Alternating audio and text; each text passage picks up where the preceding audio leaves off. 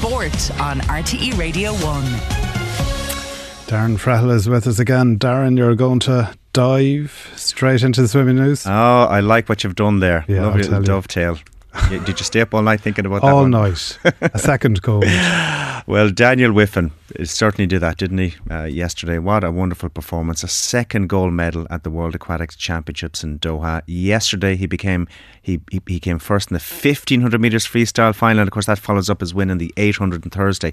And you know what, Keane, the nature of this performance, it's not just the gold, like that's impressive, but the nature of what he did there was so impressive. He just blew the field away. At one stage he was on track to break the world record. He was so far ahead of the rest of them, and I think for him probably to have broken it, he probably needed a bit more pressure on him. In the end, he had to settle for an Irish record, which wasn't too bad, but 14 minutes, 34.07 seconds. Pure class, and still only 22. And Paris is on the horizon. We're not getting too excited at all, are we? No. If that wasn't good enough, last night then he was named the male swimmer of the finals. Unfortunately, he couldn't talk to us live this morning. He was up bright and early and on the long trek home from Doha. But he did reflect on his achievements before he left. Yeah, amazing. I mean, to come into this meet with, expectations of maybe just medaling for Ireland, being the first ever, and then coming away with 2 gold medals and a PB, it's just so good. I mean, my goal wasn't to base it off other people, it was to really just base it on myself, on what I've done in training. And I mean, I just wanted to go out how easy and then just stick at the pace, and that's what we did, and it worked out again for another swim. 0.9 PB, I'm just happy with that. And then the world record being so close, you know, everybody always wants that world record. I got one short course, I'd love to get one long course, and I mean, I've got a long time left swimming, so I'm sure I'll hit it at some stage, but today wasn't the day, but I'm still happy because I got 2 golds and a PB at this meet. I mean, here it's basically the same schedule as the Olympics for me, and I had a new event on the 400 freestyle. I made the final on that, and then just my goal is to keep progressing, and obviously I progressed my time. I'm so happy because Fukuoka I was a bit off my PB, and to come into this World Champs and really push it on in February, you know, not many people are going 14:34 in February, and I'm just happy I'm one of them. Yeah, well done to Daniel. Mona McSharry finished 8th in the 50 metre breaststroke final. That was her 3rd final of these championships. Ireland's 4x100 men's medley relay team, they competed in a first ever world final. They finished 7th there, and the women's relay team confirmed their place at the 2024 Olympic Games. Well done to one and all there. Just one game yesterday in Division 1 of the Alliance Football League. Galway picked up a big win against Tyrone.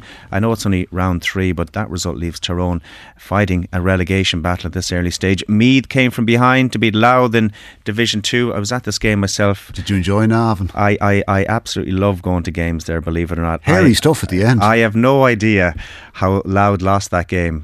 They were outstanding for about 47 minutes, and then they just stopped it. They didn't score for 30 minutes, and then they almost robbed it at the end. I'd careful with the word rob now. No, judicious use of the word. But certainly a great contest. Meath, big win for them as well.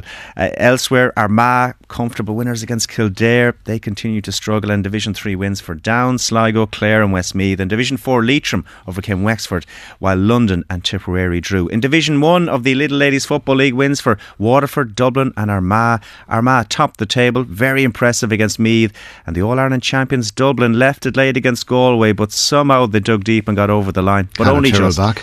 Well, she is back, and she spoke to Rob Catterson afterwards. Yeah, but I don't know if games like that are good for my heart. Yeah, look, we pulled out of the bag in the end. It's probably a tough one on Galway, but, you know, a valuable couple of points for us. Were Galway maybe better than you anticipated?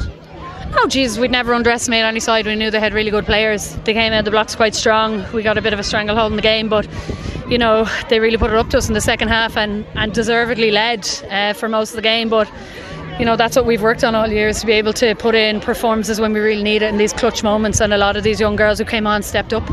You were 3 points down with 7 minutes to play. You got 5 of the last 6.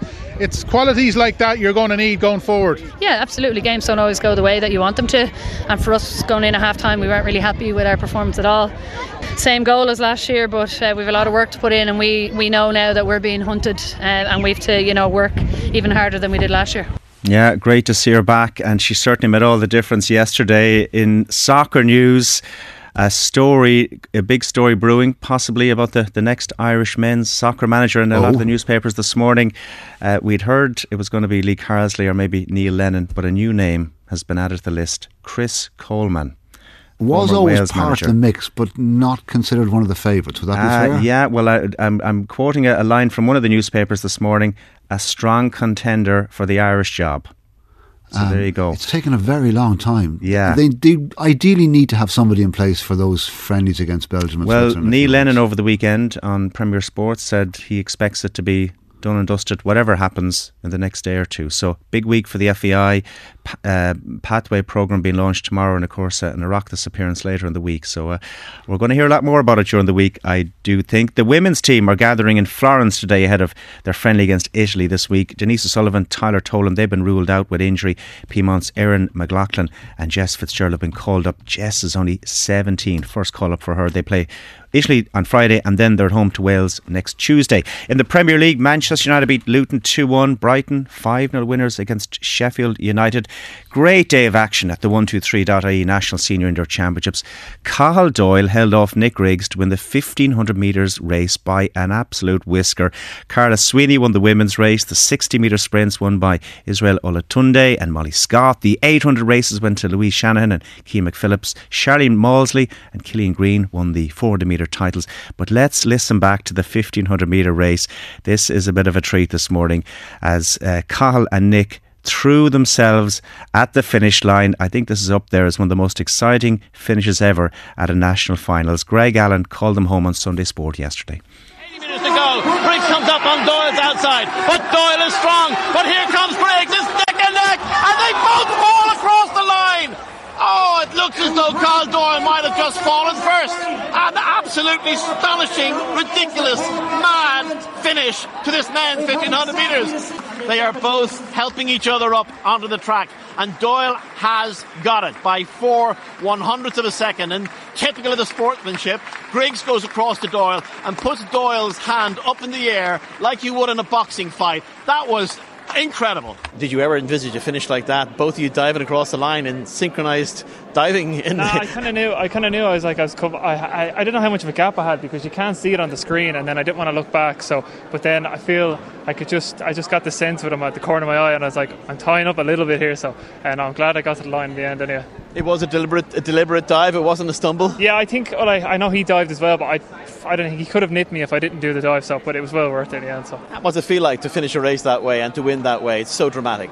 Yeah, no, it's great. I think I like. That's not the first time that I've had a dramatic race, so I'd like to think that when I'm on the line, it's going to be a good race, it's going to be an exciting race. So I'm probably getting a bit of a name for that. So that's what I like. So. Yeah, I have to say my favourite thing about that moment was not just the finish, but it was the way Nick and Cathal helped each other up off the ground at the end, and then Nick holding Cahill's hand above his head. Brilliant stuff. And Greg's excitement. He might have had to join them for the warm down after all that was over. Darren, thank you.